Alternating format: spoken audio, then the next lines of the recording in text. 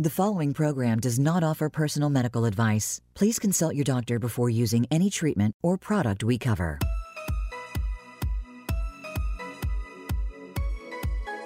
Welcome to Go to Health Radio with your host, Jonathan Marks. We provide a welcoming environment where experts educate you on important health topics, answer your questions, and provide information from which you can benefit in consultation with your doctor. And now, here is Jonathan Marks. Hey everybody, this is Jonathan Marks back with a new episode. We're talking today about a fascinating subject, and I'm so glad I found our speaker. The subject for today is called Satisfying Intimacy and Sex for the Long Haul.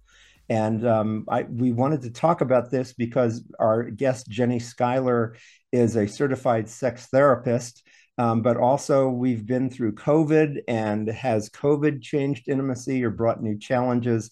And I wanted to bring Jenny on. So let me tell you a little bit about her. We're talking about certified sex therapist, Dr. Jenny Schuyler, PhD. She's also a licensed marriage and family therapist and a certified sex therapist. She's an AASECT certified sex therapist, board certified sexologist, and a licensed marriage and family therapist. She's been the director of the Intimacy Institute for Sex and Relationship Therapy for over 12 years. You can visit theintimacyinstitute.org. She also holds a doctorate in clinical sexology and a master of education in counseling psychology and marriage and family therapy.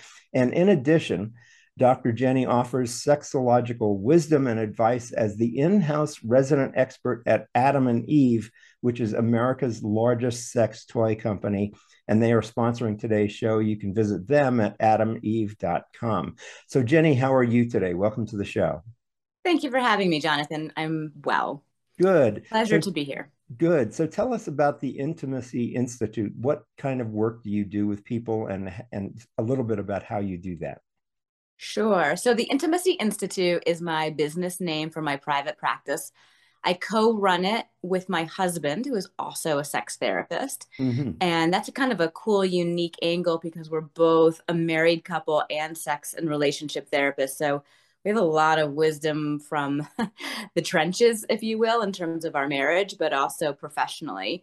And we help, I would say half our practice is helping couples and the other half is individuals. So he works individually with men on masculinity, male sexual function, like premature ejaculation, erectile dysfunction, out of control sexual behavior, and then couples. I also work with couples. I work with a lot of couples healing from an affair, a lot of couples with desire discrepancy, a lot of couples trying to make long-term monogamy work, some couples trying to make polyamory work.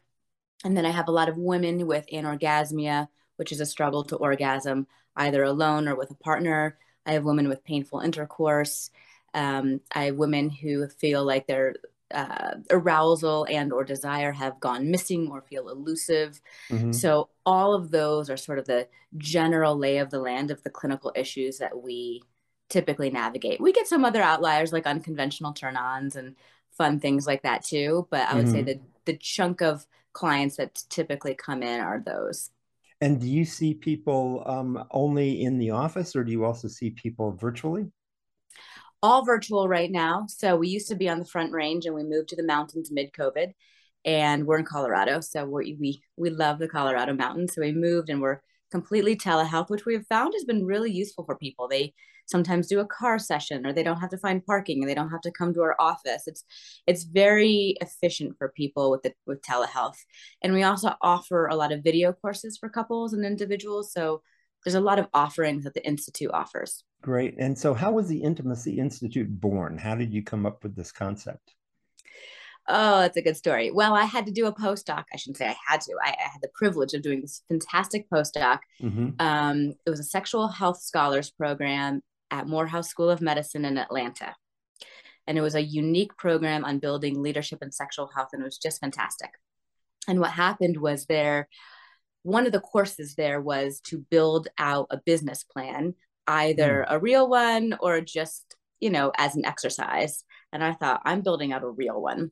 And so I got a lot of good feedback from fabulous mentors, all in the field of sexual health from all angles of sexual health. There's people who work in research, people who work in education, people work in therapy. I mean, just all over the board. And I did a whole PowerPoint presentation on what I wanted to do in terms of how I wanted to help the public. And so that's sort of how the name and the concept of the Intimacy Institute got born, or I should say was birthed. And after that, I moved back to Colorado and launched it. Cool. And when did you meet your husband in this process? I met him a few years after I launched it. Okay. So I was already up and running, and he was a student going to school in therapy, in marriage and family therapy, and we bonded and decided, this would be a good marriage professionally and personally. Great. Good for you. Congratulations. And so do you have plans? I mean, how has the Intimacy Institute changed, since COVID, and what plans do you have going forward? Yeah. Well, it used to be all in person before COVID, and we used to have in-person retreats, for instance. And with COVID, we decided to put all of our retreat material on a video course because we didn't know where COVID was going. We didn't know people's ability to meet face to face. So all of that went onto a video course. All of our work went telehealth. And I think the next phase is offering a lot of master courses, either through our website or through a bigger membership portal. So we're going to really just launch a lot more content for people virtually. Wonderful. Coming up pretty soon. Good. And I'm just curious, have you found that COVID has, and either the isolation or the hybrid work world, has that affected intimacy in some ways? Completely. We were slammed. COVID was our busiest time. And when it slowed down, when COVID started to sort of peter out a little bit, we were able to take a deeper breath, if you will. It was interesting. The second COVID hit and people were locked down and in quarantine and isolated together, a lot of couples realized they didn't like each other. A lot of my couples where one person traveled a bunch, or they just lived very busy work lives outside of the home and saw each other for scarce moments at breakfast or after dinner. That worked well for couples who needed a lot more space in their relationship. And then they suddenly don't have any space. And it's in the space that we get to yearn for each other. It's in the space that the other person is mysterious. And it's in the space that we have our autonomy and individuality. So without all that, people felt smothered. And that really rocked their world, both emotionally and that very much so sexually. So let's talk about how do you maintain, I mean, this is the topic of the show. How do you maintain satisfying intimacy and sex for the long haul? Start talking to me about some of these secrets and how you maintain this individuality and separation, but still the intimacy. Yeah, for sure. What my husband and I developed is what we call a roadmap to intimacy. And it starts with this concept of having strong emotional foundation. And that's sort of your foundation, but also your elevator. And then the idea is you have the stair-step model, right? So you have strong emotional intimacy so that you have the vulnerability and safety to discuss sex, to be naked, to mess up, to share your fears. Because a lot of couples can't even communicate about their fears. They'll just sort of put on the boxing gloves and get into the cage, if you will, and start going at it without realizing, all the fears that are driving the boxing match or driving the quarrel are underneath. And that's where we need to be speaking from. So it's sort of teaching couples that emotional piece, but the other piece to really teach them is divorcing out of codependence. And codependence is very elusive and subtle, but a lot of couples will play hot potato with their emotions and be hypervigilant of the other person's mood. So they'll be like, oh, she just walked into the room. They're like tracking body language, mood, everything. And then there's a reaction. Now I have to change who I am and I get anxious based on what I see, and vice versa. Oh, they're getting anxious. Now I'm anxious and I have to withhold or I have to do something different. And so it's a very subtle, elusive codependence, but teaching couples to hold on to their own energy and their own mood. And the idea is you do you, they do them. Right. Got it. And so what you're trying to do is interdependence versus codependence.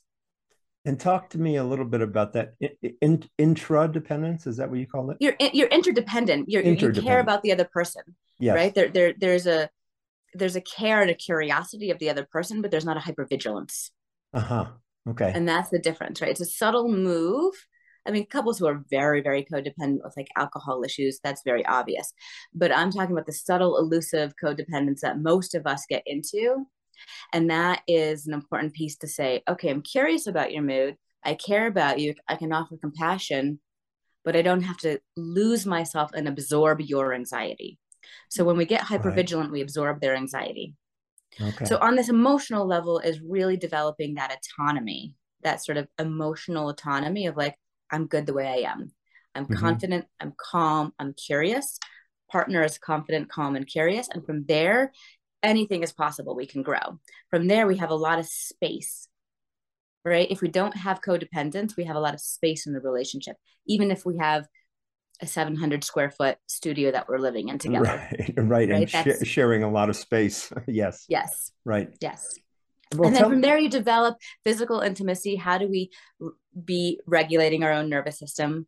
Then Mhm. sensual, and then sexual. So that's sort of the general premise of the roadmap. Got it. So you've told me and you've explained to us about interdependence, but not codependence. Tell us or describe for us, what does codependence look like so that we can recognize it in our own relationships? You recognize it as hypervigilance, right? You're not when your partner walks in the room and something's a little off. Are you calm and you're like, oh, I'm kind of curious about you. You seem a little off. Are you okay? Right? That's Hmm. a really different energy than right. There's a subtle like, oh, I'm a little hypervigilant. Oh, are you okay? Oh, I'm a little nervous. So it's really being able to track your own anxiety. Mm. And look, anxiety is normal for humans. We're not the top of the food chain for no reason at all. I think anxiety is a very important evolutionary tactic. There's a saber-toothed tiger. I'm going to be anxious. But when it gets too much, when we get too hypervigilant of our surroundings, especially our spouse or partner's surroundings, Hmm. then we get into trouble because then we lose ourselves. I've just abandoned myself to track you. Right. I may be interpreting or more likely misinterpreting whatever that look was on your face. Correct. Okay. Right. And we make up a worse story than the truth usually. Yeah, yeah, yeah, yeah, yeah, yeah. And so some of the ways out of this are what give me the steps out of doing that. It's really staying grounded in your own nervous system, Hmm. finding your center, your sense of self, staying present in that, noticing when you shift out of it into hypervigilance and coming back, calibrating into yourself so that you can approach your partner with curiosity versus hypervigilance. Like, Hmm. are you okay? Your mood seems a little off is really different than, are you okay? Right, You're off. Right? Do you right. notice the subtle? I'm being a little over dramatic with it, but that subtle difference really throws couples into a tailspin. Yeah. And I'm curious, let's say because you're jammed together too long in the same space, perhaps you've had an argument or a disagreement, and then there's this hypervigilance. I mean, if you've had a disagreement or it's an argument with your significant other or spouse, how do you disengage from that so that you don't you don't become codependent and Yeah, reading every little eye glance or every little frown sure. when So I guess my question is, when there's a precedent for this, there's been an argument or a disagreement, how do you disengage from that so that you don't start misinterpreting the follow-up? timeouts. I'm a big fan of timeouts. So when we say to our partner, hold on, I need a little space. I need 5 minutes. I need 20 minutes, whatever you think you need. I need to come back and feel grounded and back in balance, right? Mm-hmm. I'm noticing I am totally off. Or timeout, right? If you notice your partner is really out of sorts, but you don't want to tell them you are out of sorts because that can feel like an attack, Yes. just use the we thing. We seem a little out of sorts here. We are not having productive, compassionate conversation, right? Let's take a time out, get calm, get centered, get collected, and come back. I use a lot of different theories. So there's Stan Tatkin's work, there's Sue Johnson's work, and honestly, Dan Siegel's work that I use with my kids, I use with adults. So if you're familiar with like Flip Your Lid, and we lost, kids will flip their lid and have a temper tantrum. And the idea is to help them regulate and come back into their center, to put their lid back on so they're thinking with their prefrontal cortex and not their emotional, back of the brainstem, although they're kids, so depending on their age. I say that to couples too. Take the time out to feel like your lid comes back on. Because if you feel like your lid is up, if you feel like you're operating from the back of your brainstem very emotionally without being able to stay grounded and balanced, you're not going to get anywhere in a conversation. You're just going to throw your feelings around, and those are important, but they're not facts, right? What we're trying to do is really get to the root of our fears and share from that place, so that we can, next step is find, what do we need, right? What does each person need? And then how do we find the overlap and the compromise? You also described something I wanted to ask about. You described the prefrontal cortex versus the brainstem. Is this something that you can experience and feel?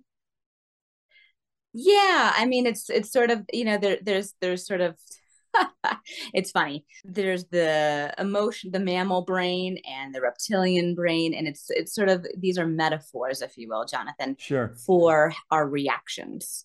So our prefrontal cortex is literally what makes us human. And it's our ability to have logic and reason.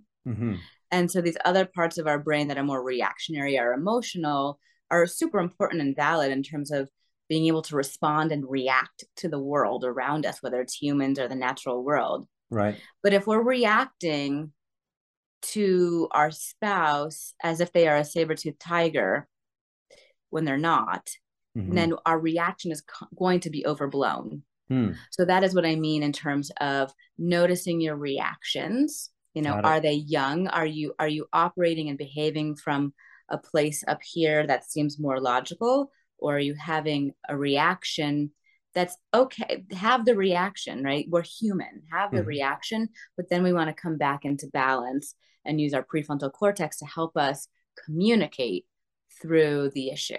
We don't want to just communicate with the reactionary part of ourselves. Right. So as you're saying, the reactionary part of ourselves it keeps us safe, I guess. Yeah, it's important. From danger. And that's a very important function to have, but you really want to assess, is this really a dangerous situation? And do I need to run or fight?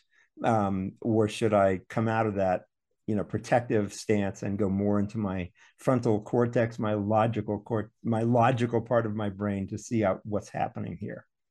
It's a blend of both. It's honoring and listening to all parts of that brain, right? That's what the timeout can be. Oh, there's that reactionary part. Let me hear what that has to say. It might have utility, or it might think this scenario is 40 years old and it's just having an automatic autopilot response because it's used to being abandoned, or it's used to being told you're worthless, right? That's how we react. We usually react from a very young place. My partner's going to leave, or they're going to tell me I'm worthless. Those are our two main core wounds.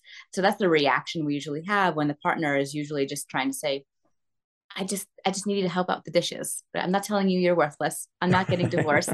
I just need some help with the dishes. Right.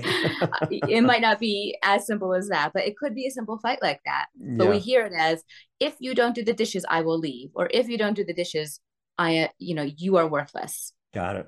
So it's hearing the reactionary part, softening that, self-soothing that, bringing your frontal cortex online so that you can then communicate with your partner around what needs to happen moving forward. Got it. So we're talking with Jenny Schuyler, PhD, LMFT, and CST. That's a certified sex therapist. We're talking about satisfying intimacy and sex for the long haul. And you can find Jenny Schuyler at theintimacyinstitute.org. She's also the in-house resident expert at Adam and Eve, America's largest sex toy company. We will be back with Dr. Jenny in just a moment after these messages. So stay tuned, because we're going to be talking more about the how-to of long-term intimacy. Stay with us.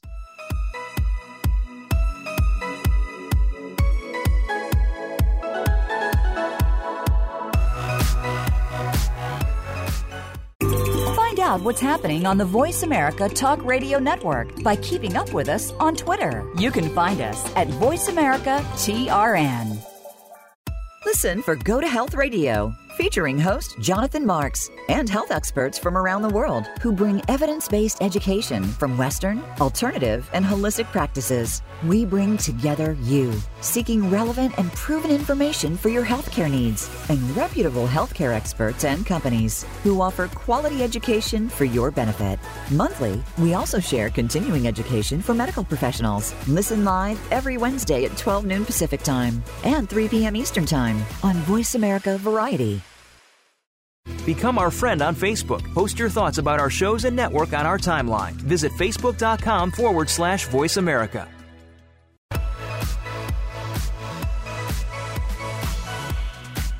You are listening to Go to Health Radio. To reach Jonathan Marks or his guest expert on the live program, call in to 1-866-472-5788. That's 1-866-472-5788. You may also send an email to jonathanmarks@gotohealthmedia.com. Now, back to this week's show. Welcome back, everybody. We're talking with Jenny Schuyler, PhD. We're talking about satisfying intimacy and sex for the long haul. This is Jonathan Marks with Go to Health Media. And so, Jenny, I wanted to have a further discussion about, and really focus this time not on so much the intellectual or emotional intimacy, but more sexual intimacy and how to keep that satisfying over the long haul. Because I know that couples can kind of get into a routine that can get boring, and how do you keep it alive? Yeah, it's a fantastic question. It's very unique to each couple. And what I mean by that is, if a couple has a really strong relationship, they have a lot of emotional intimacy, a lot of intellectual intimacy, maybe even a lot of social intimacy. They socialize happily with each other and others and have a bigger community. And all of those pieces are in play. Sex is not burdened with the only place that they have connection, which means that they have a little bit of, sort of an ebb and flow or a scarcity for a little bit. And I don't mean like a scarcity in terms of years and years, but if there's a little bit of a dry spell, if you will, then it's not the end of the world, because they have all the other places of emotional connection to keep them unified and allow for the communication to go, yeah, it's a dry spell, we're really busy this summer, or yeah, it's a dry spell, we're both really stressed, but let's try to come back together. So that's why I do try to emphasize these other pieces of intimacy, so that the couple has a more global felt sense of intimacy in different realms, so that it's not just sex that connects them. Now, that said, if they're not having any sex, or sex feels really scarce or feels really stale, we want to put sex under the microscope and see what's happening. For most couples, we abide by the sexual narrative that sex is really this transaction where we quickly take off our clothes, have a few pecks on the lip, and then, hop to intercourse, usually penis, vagina intercourse if you're a heterosexual, or other kinds of, more oral or anal play if you're not a heterosexual couple. And most couples, irrelevant of your sexual orientation or gender, usually bypass the fun foreplay and the sensual intimacy needed for satisfying sexual intimacy. And the sensual intimacy is key. That's where all the fun energy is. That's where all the eroticism is. That's where some of the fantasies live. And sometimes couples just need to focus on that all month long. And then they have, actual penetrative or oral sex once a month. I'd rather them have a big fat piggy bank of sensual intimacy and less sexual intimacy, because it's actually in the sensual that we feel the depths of connection. And yet that is always missing from the sexual narrative. It's all about the transaction and getting to the goal of orgasm. Now, orgasm is great, don't get me wrong, but that can happen in the sensual. Right. But it's the steps ahead of time. Well, so I'm just wondering how intercourse is not deep connection. I mean, is it just more physical and animal-like, or what's missing there? What's missing there that the foreplay that makes the foreplay important? So the foreplay is usually where, are we checking in with each other? Are we tracking each other's bodies? Are we building up enough arousal in both people to go to intercourse. I see. Oftentimes, the woman's arousal is bypassed or shortchanged because our arousal works really differently as men and women, right? It is through penetration that an erect penis moves from erection towards arousal, towards higher arousal, towards orgasm. It is only 25% of women who can have a lot of arousal built up through intercourse to have an orgasm. The other 75% need clitoral. So my rule of thumb is build up the arousal in foreplay so that the woman is at a high level of arousal. Think like a 7 on a scale of 10 before you do penetration. So that, because women don't typically, I'll say 75% of women don't typically build up their arousal via penetration. So then what happens is if you have penetration too quickly, yes, it can feel very connecting, right? You are inside one another and there's an enveloping feeling. But some women will go through the motions to check the box to get rid of their partner until the next time on their clock they're ready to go. So that's a very transactional experience. Other couples this is very inviting. This is our place of connection, and it's not penetration, but it's absorption, which is a whole different concept. I'm absorbing the penis. I'm inviting it in. It's on my terms, right?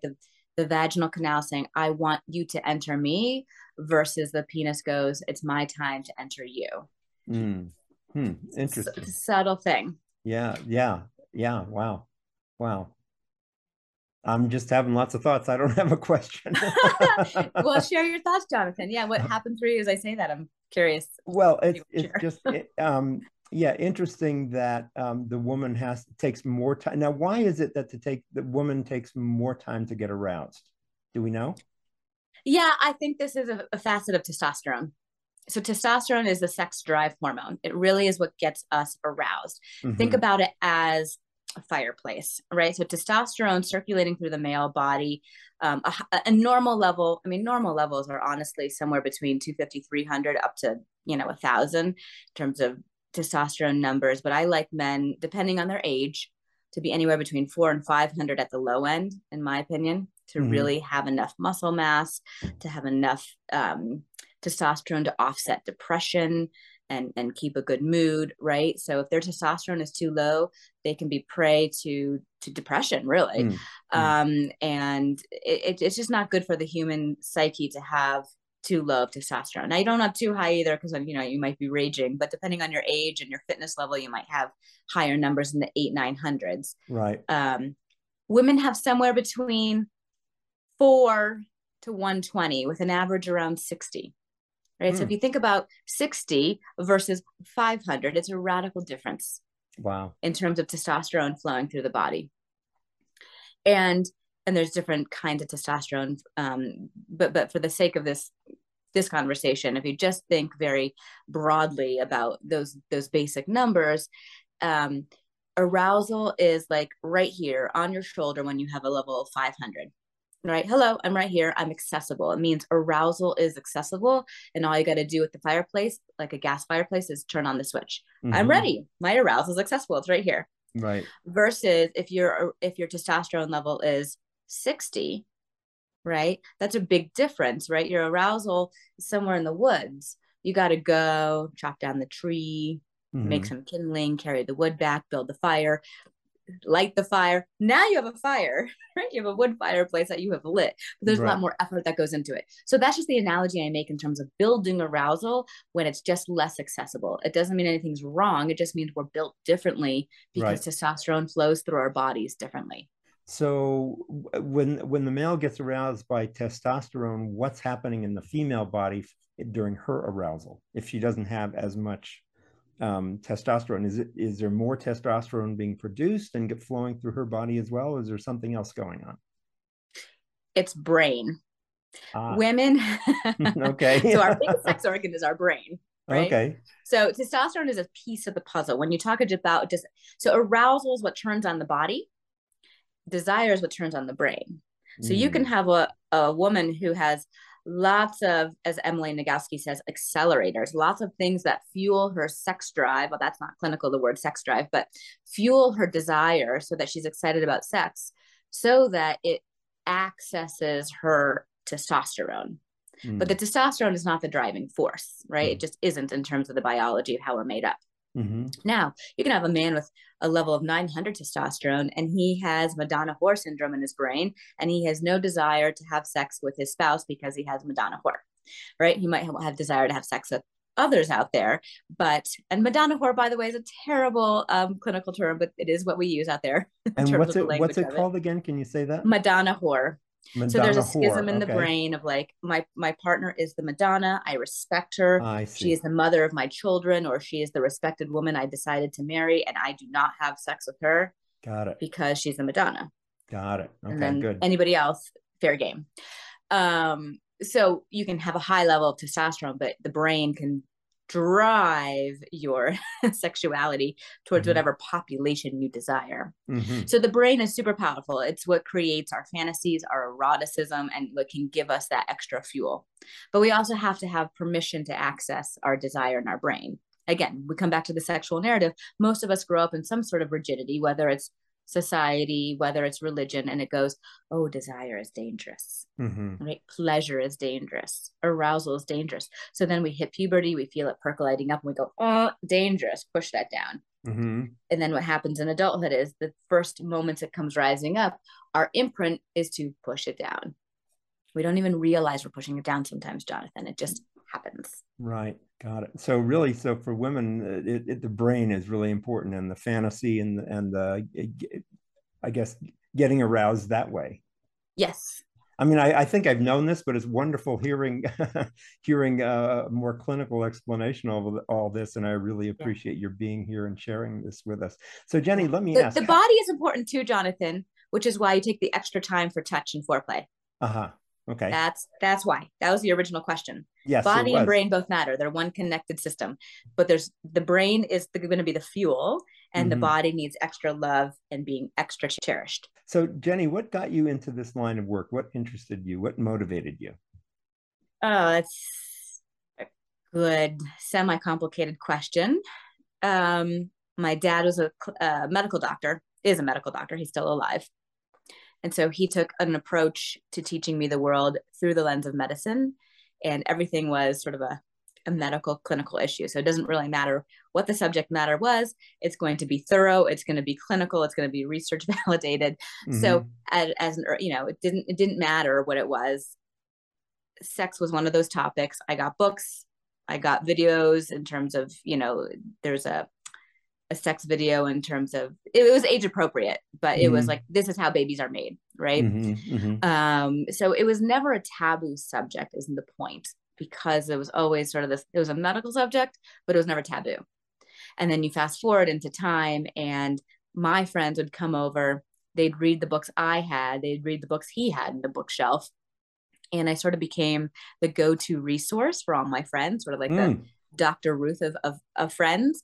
I never thought much of it. It was just sort of a fun thing. Everyone sort of knew Jenny likes to talk about sex. She's comfortable with it. She kind of pushes the edge. I'm sort of a fun, passionate, fiery person. So, it was just easy to talk about and easy to be inside that world. Fast forward to college, I was in the Vagina Monologues, which is Eve Ensler's play on all things vulva. And at the time that I was in college, the colleges did a production of it. All colleges could buy her manuscript and do a production. And at that time, you could also write your own monologue. And you were allowed 2 or 3 monologues in the play. And what I noticed that was missing was pleasure. It was all about women and their vaginas and their vulvas and hair and trauma and evolution of their humanity, but there wasn't anything about female pleasure. So I wrote a monologue on female pleasure.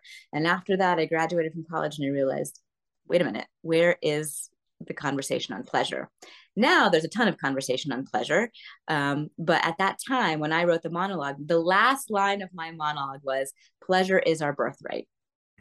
Now people have taken that line and maybe it's, used a lot somewhere else. But 21 years ago, I used that in my monologue. And that was the driving force towards how do I help people with their sexuality?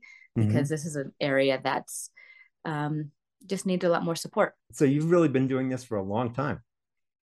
Yeah, kind of, right? Not in a career sense, sort of armchair in high school with friends, and then a little more armchair in college. And then after college, really focused on a actual grad school path towards doing this in reality. So let's talk a little bit about when somebody comes to you or a couple comes to you for therapy. What's the process you go through with them? First, I chat on the phone. I do a complimentary chat just to make sure I'm the right person for them, because sometimes I'm not. I also try to, I'm tight on space. So, there's a little bit of a wait list. So making sure that they're okay with the wait list, making sure that they're okay with telehealth, and, making sure that I'm the right person versus maybe my husband. My husband does a lot of great work with couples. So if a man shows up in a heterosexual relationship with a lower desire than his female partner, for instance, Daniel is great with working with men on that, because it's really unblocking what's happening mentally and intellectually and psychologically in terms of their sexuality towards their spouse. If there's men who are struggling with their masculinity and coming into their power, right? They're a little bit more seated in their people pleaser, right? And they feel like they're sort of getting walked all over. How do they come into their empowered sense of self so that the relationship feels more stable and more of that yin yang balance, if you will? I tend to work with couples. I have a lot of painful intercourse, for instance. I have a lot of affairs, healing from affairs. So I just sort of get a lay of the land of what people are really looking to explore. And then I figure out who's best. And we talk about confidentiality. I start slow. I just get to know you. We don't dive right into sex. Sometimes that's too aggressive and feels a little too invasive, if you will. So I get to know you, and then we drop in. Drop in. What do you bring? What brings you? Right? Yes. What are the things where? And then I always ask, where do you want to go? If I could wave my magic wand and take you somewhere, where do you want to go? Paint me a picture of your relationship, emotionally, sexually, intellectually, financially, logistically. Just paint for me a relationship of where you want to go, because all of those pieces matter. If we just take sex out and put it under the microscope, we're missing all the other pieces that support their sexual life. So it really is, again, like a holistic approach to a relationship. Absolutely. It has to be. Yes, of course. And I just have to ask, are you a sexual surrogate? No. Okay. And tell me and explain what a sexual surrogate is, and what's the latest on that? Are they in vogue? Is it acceptable? Is it helpful? Is it curative or not? Okay, so sexology is the study of human sexuality, and there's a lot of different career fields you can have as a sexologist, right? So you can be a therapist, which is, as a licensed marriage and family therapist, I do not touch my clients. There's no nudity. It's basic psychotherapy in the office, having talk therapy. Now, I'll make couples stand up and do exercises. I absolutely will have them practice how to walk up to their partner with confidence, right? Sometimes just approaching their partner in the kitchen tentatively, there's no sex going to happen after that. It's too tentative, right? So I'll have them practice. I'll send them home with a lot of practice exercises. I'll send them home with a lot of behavioral homework. But there's no touching, there's no nudity in my office, because I'm a licensed therapist. Now, some people are educators, and it's all education. And they tend to write books or do workshops or teach in some format, maybe in a university. Some sexologists are journalists, right? You'll see that, in different media outlets. And then some are coaches. Sex coaches have more flexibility to touch their clients and be a little more fluid with being in the bedroom with their clients, because they're not, they don't have a license in the same way with their state, right? So the state of Colorado, I have a license as a therapist. And so there's certain ethical parameters I have to abide by. Right. Coaches don't have to abide by any of that. So they can have more flexibility. For the client or the couple that wants that flexibility and wants a little bit more, hands-on help literally in the bedroom, a coach might be the right person for them. And a sexual surrogate is very hands-on. Now, if you're a true sexual surrogate with IPSA, which is the International, what's the P for? There's a P there, IPSA, Surrogate Association. I'm blanking on what the P stands for, but they work with sex therapists. So I have worked with sex surrogates with clients who have either significant disabilities, or are working on intimacy much later in life and they can't find partners. And so the surrogate is a surrogate partner. Mm-hmm. It helps that client walk through the steps of intimacy and sexuality in a very safe way in a triangulated connection with the therapist, so that the client is working with the therapist and working with the surrogate. So it's really clean and ethical. Mm-hmm. And it's different times, right? I'll have the client for a session and then the surrogate will set up their own session somewhere else. And so the surrogate really helps that client build up their confidence in terms of intimacy if there's no other ability to have a partner. Mm-hmm. So that's what a sexual surrogate is. Got it. Okay, great. And they're very important for people like that. Yeah, good. No, I appreciate your answering that so clearly and honestly. That's great. So we're talking with Dr. Jenny Schuyler, PhD. She's a licensed marriage and family therapist. She's also a certified sex therapist. She's the founder of the Intimacy Institute at theintimacyinstitute.org. And she's also the resident expert at Adam and Eve, America's largest sex toy company, at adameve.com. We'll be right back with our final session with Dr. Schuyler after these messages. Stay with us. We'll be right back.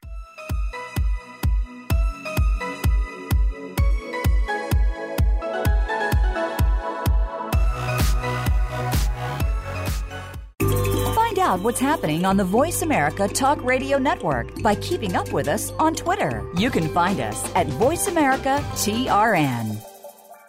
Listen for Go to Health Radio, featuring host Jonathan Marks and health experts from around the world who bring evidence-based education from Western, alternative, and holistic practices. We bring together you, seeking relevant and proven information for your healthcare needs, and reputable healthcare experts and companies who offer quality education for your benefit.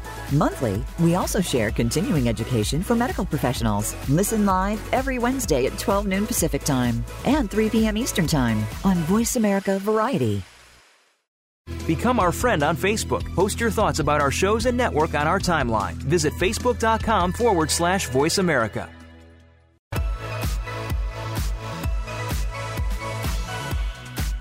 You are listening to Go to Health Radio. To reach Jonathan Marks or his guest expert on the live program, call in to 1-866-472-5788. That's 1-866-472-5788. You may also send an email to jonathanmarks@gotohealthmedia.com. Now, back to this week's show. This is Jonathan Marks with Go to Health, and we are talking with Jenny Schuyler, PhD. She's a licensed marriage and family therapist. She's a certified sex therapist and a board-certified sexologist, along with doing marriage and family counseling. And she sees people virtually throughout the United States. She's also the director of the Intimacy Institute for Sex and Relationship Therapy for the past 12 years. That's at theintimacyinstitute.org. And she's also the resident expert at Adam and Eve, America's largest sex toy company, at adameve.com. So Jenny, tell us more. I know you see people virtually, but you also have a number of courses that you have online already, and you're developing more. Tell us about the content that you have. Yeah, thanks, Jonathan. When COVID hit, we decided to put a lot of our material that we had face-to-face, like couples retreats, online, so that people would have access to it. And so our main course for couples is literally called Roadmap to Intimacy. It's our program that we take couples through, whether they're in our office as a couple, just one-on-one, or whether they're in a couples retreat with us. And so it's a 3.5-hour course with lots of breakout sessions, lots of homework, but it's the whole didactic material of how to walk through all the segments and components you need for a successful relationship. So that's course one. My husband just made 2 more courses, one on solving premature ejaculation and one on solving erectile dysfunction. We literally just finished editing those, and they're going to be up on the website here very soon. So we're excited to launch those. Great. And coming down the pipeline are just more courses. We're going to give a lot more courses. We might have some live courses for people, that sort of master course where we teach material, but then you get to have us live teaching you and doing a breakout session in the middle of the course if you volunteer. Mm-hmm. And you can find all these courses at your website, which is the intimacyinstitute.org. Yes. Got it. And when you talk about these courses that you've got up now, are these mostly self-guided, or are they somehow interspersed with sessions with you or group sessions? Right now they're self-guided. So you just buy the video course and then you can do it at your pace and rewind and fast forward and all of that. Right. Again, coming down the pipeline, we're going to be offering a bigger virtual portal where we will be involved in the courses. So you can do the course online with us, and we'll be teaching the course and then also offering some sessions mid-course to help couples sort of touch in and get some live help. Got it. Great. That sounds very exciting. And tell us about your work at Adam and Eve, where you are the resident expert. Yeah, Adam and Eve is a sex toy company, and they offer lots of products. They're great. They have products for every person on this planet. So it doesn't matter what your genitals look like. You can find a toy. And you can find toys beyond that. There's toys for all other parts of the body. There's toys if you want to get into bondage. There's toys for couples looking just to play some board games or dice games. There's some furniture even. So like the wedge that helps sort of prop people up. It's also helpful if you don't have full capacity of your body, if you have some sort of challenge in your body. Some of the furniture can be really helpful. Right. And some stuff is just really sexy. Some of the clothes are just really sexy. So the website is really great. The company is really great. They're based out of North Carolina. Most of the people who work there have been there for decades. They're very committed to it. It really is impressive, the community feel of Adam and Eve, even though it's a really big company. And my role is just the sexual health expert. So what I do is I answer a lot of questions for the media. When media reaches out to Adam and Eve and they have a sexual health question or a sexual therapy question, I answer the question or I'll write the article. The other thing I do is I make a lot of videos for them. They're called Savvy Sex in 60 seconds. Oh, great. They're really 120 seconds, to be honest. They're about 2 minutes. Sometimes they're a minute, but they're a minute to 2 minutes of a piece of information on a particular topic. It's quick, it's easy, it's accessible, and you just get to easily digest that piece of sexual health information or relationship information, and off you go. Right.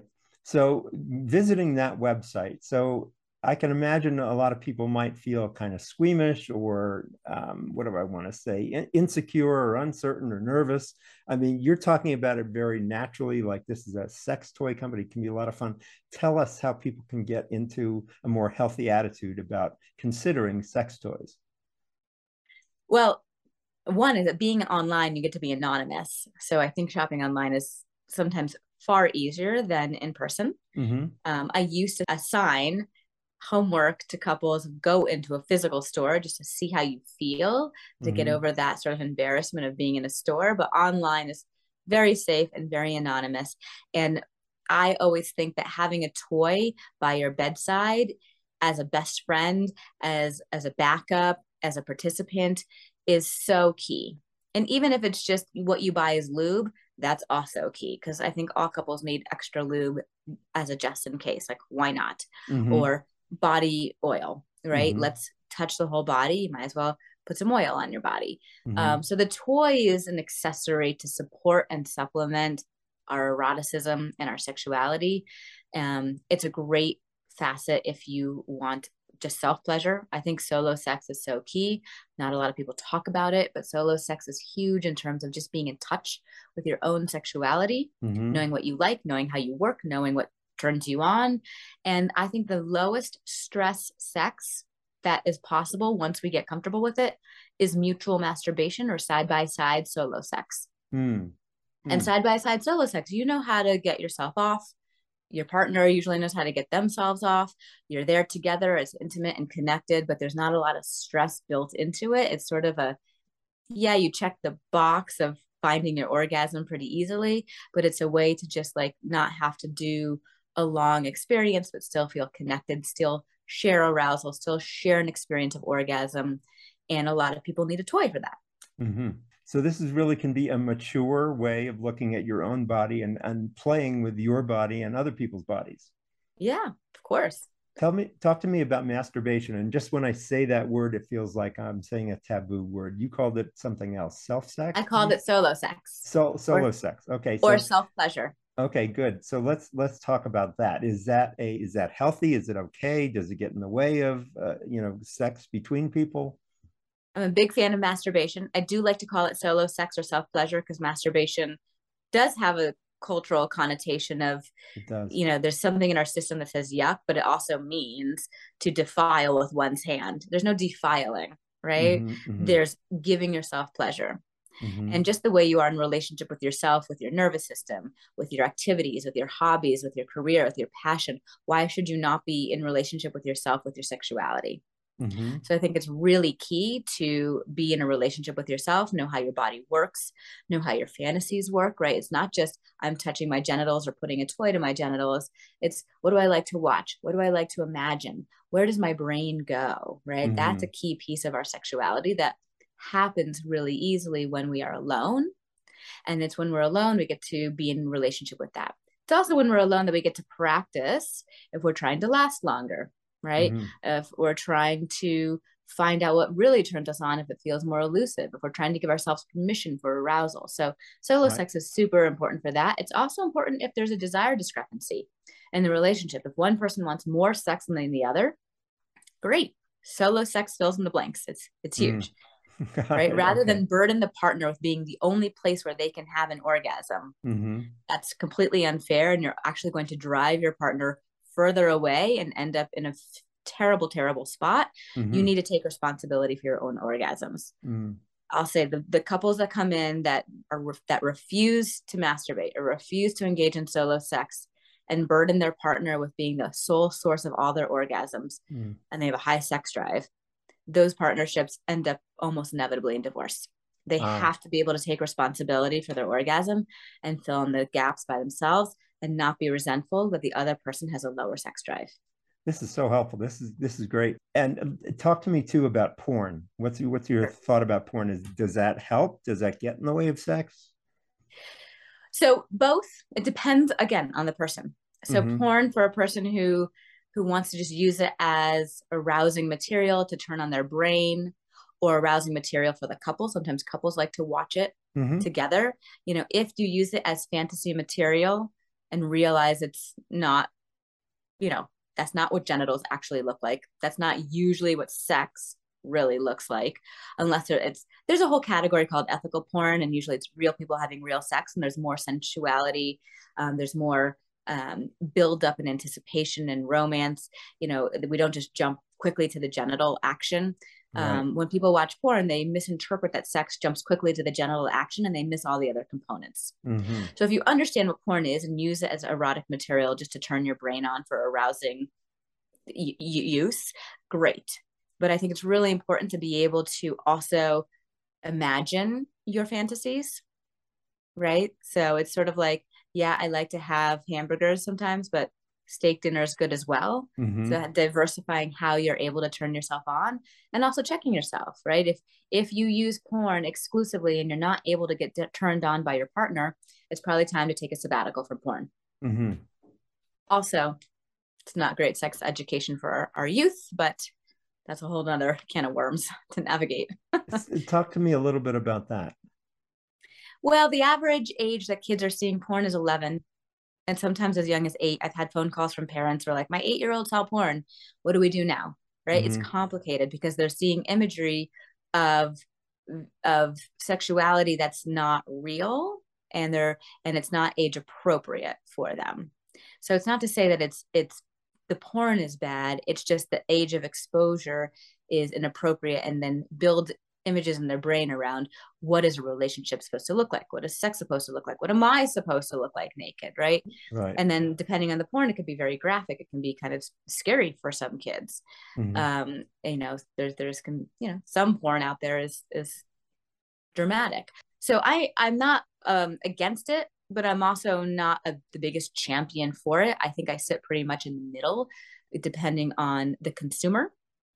Right. And depending on the relationship to porn. So I think it's really about your relationship to porn, right? Mm-hmm. If the child sees it once, it's unfortunate, but as long as they don't keep coming back, and keep using it, we're going to be okay, right? If they see it and then the parents have no boundaries and then there's constant access to it from an early age, even pre-puberty, there's going to be a huge problem on their hands in terms of later down the line, most likely struggle to get aroused with a real human. Mm-hmm. Because their brain is now the imprint. If you think about the first time, let me do it this way, Jonathan. Think about the first time you had solo sex, right? Is either probably some picture you found in some magazine. Maybe it was a romantic movie on the screen. Maybe it was, a fantasy about somebody in your classroom, right? At our ages, we didn't have porn in the same way accessible because moving erotica on the internet wasn't available at the time we were coming into our solo sex practice. And so there was an ability to develop an imagination and an eroticism and scale into our sexuality, be turned on by other kids in the classroom, for instance. Right. If you're in high school and you're walking down the hallway, you're like, oh, I'm excited by that person, versus like, no one does it for me. I just want to go home and turn my screen on. My screen has very exciting action that nothing can compare to, right? My screen has a lot of stimulation going on. Think about an action movie made in the 80s versus now, right? Even just like Top Gun, right? Top Gun in the 80s versus Top Gun now. Like it's a dramatic film. Like the ability for filmography to really make it powerful and stimulating in action and bombard all our senses. Right. You can't compare with that. Right. So that's the subtle issue with this, right? That's why I say if your relationship to porn is, oh, it turns me on, but I can also have fantasy, you're in good shape. Good.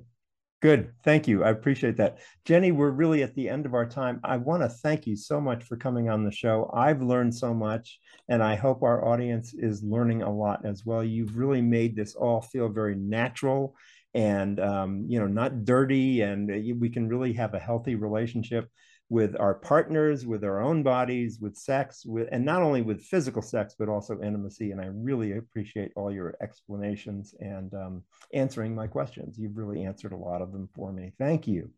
My pleasure, Jonathan. You covered the whole terrain. I mean, you even went into the relationship with the screen. I mean, you covered so much. So thanks for all the very intelligent questions. Good. Yes. Thank you. So we're talking with Jenny Schuyler. She's PhD. She's also a licensed marriage and family therapist, and she's a certified sex therapist. She and her husband run the Intimacy Institute at theintimacyinstitute.org. And she's also the resident expert at Adam and Eve, which is America's largest sex toy company. And you can find them at adameve.com. And they have been a sponsor for today's show. Thank you so much again, Jenny. It's been a delight getting to know you and having you on the show. Same, Jonathan. Thank you for having me.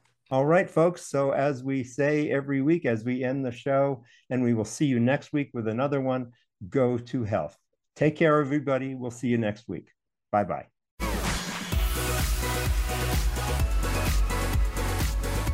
Thank you for tuning in this week to Go to Health Radio. Be sure to join Jonathan Marks and another health expert next Wednesday at 3 p.m. Eastern Time and 12 noon Pacific Time on the Voice America Variety Channel. You can also catch the program on your favorite podcast platform.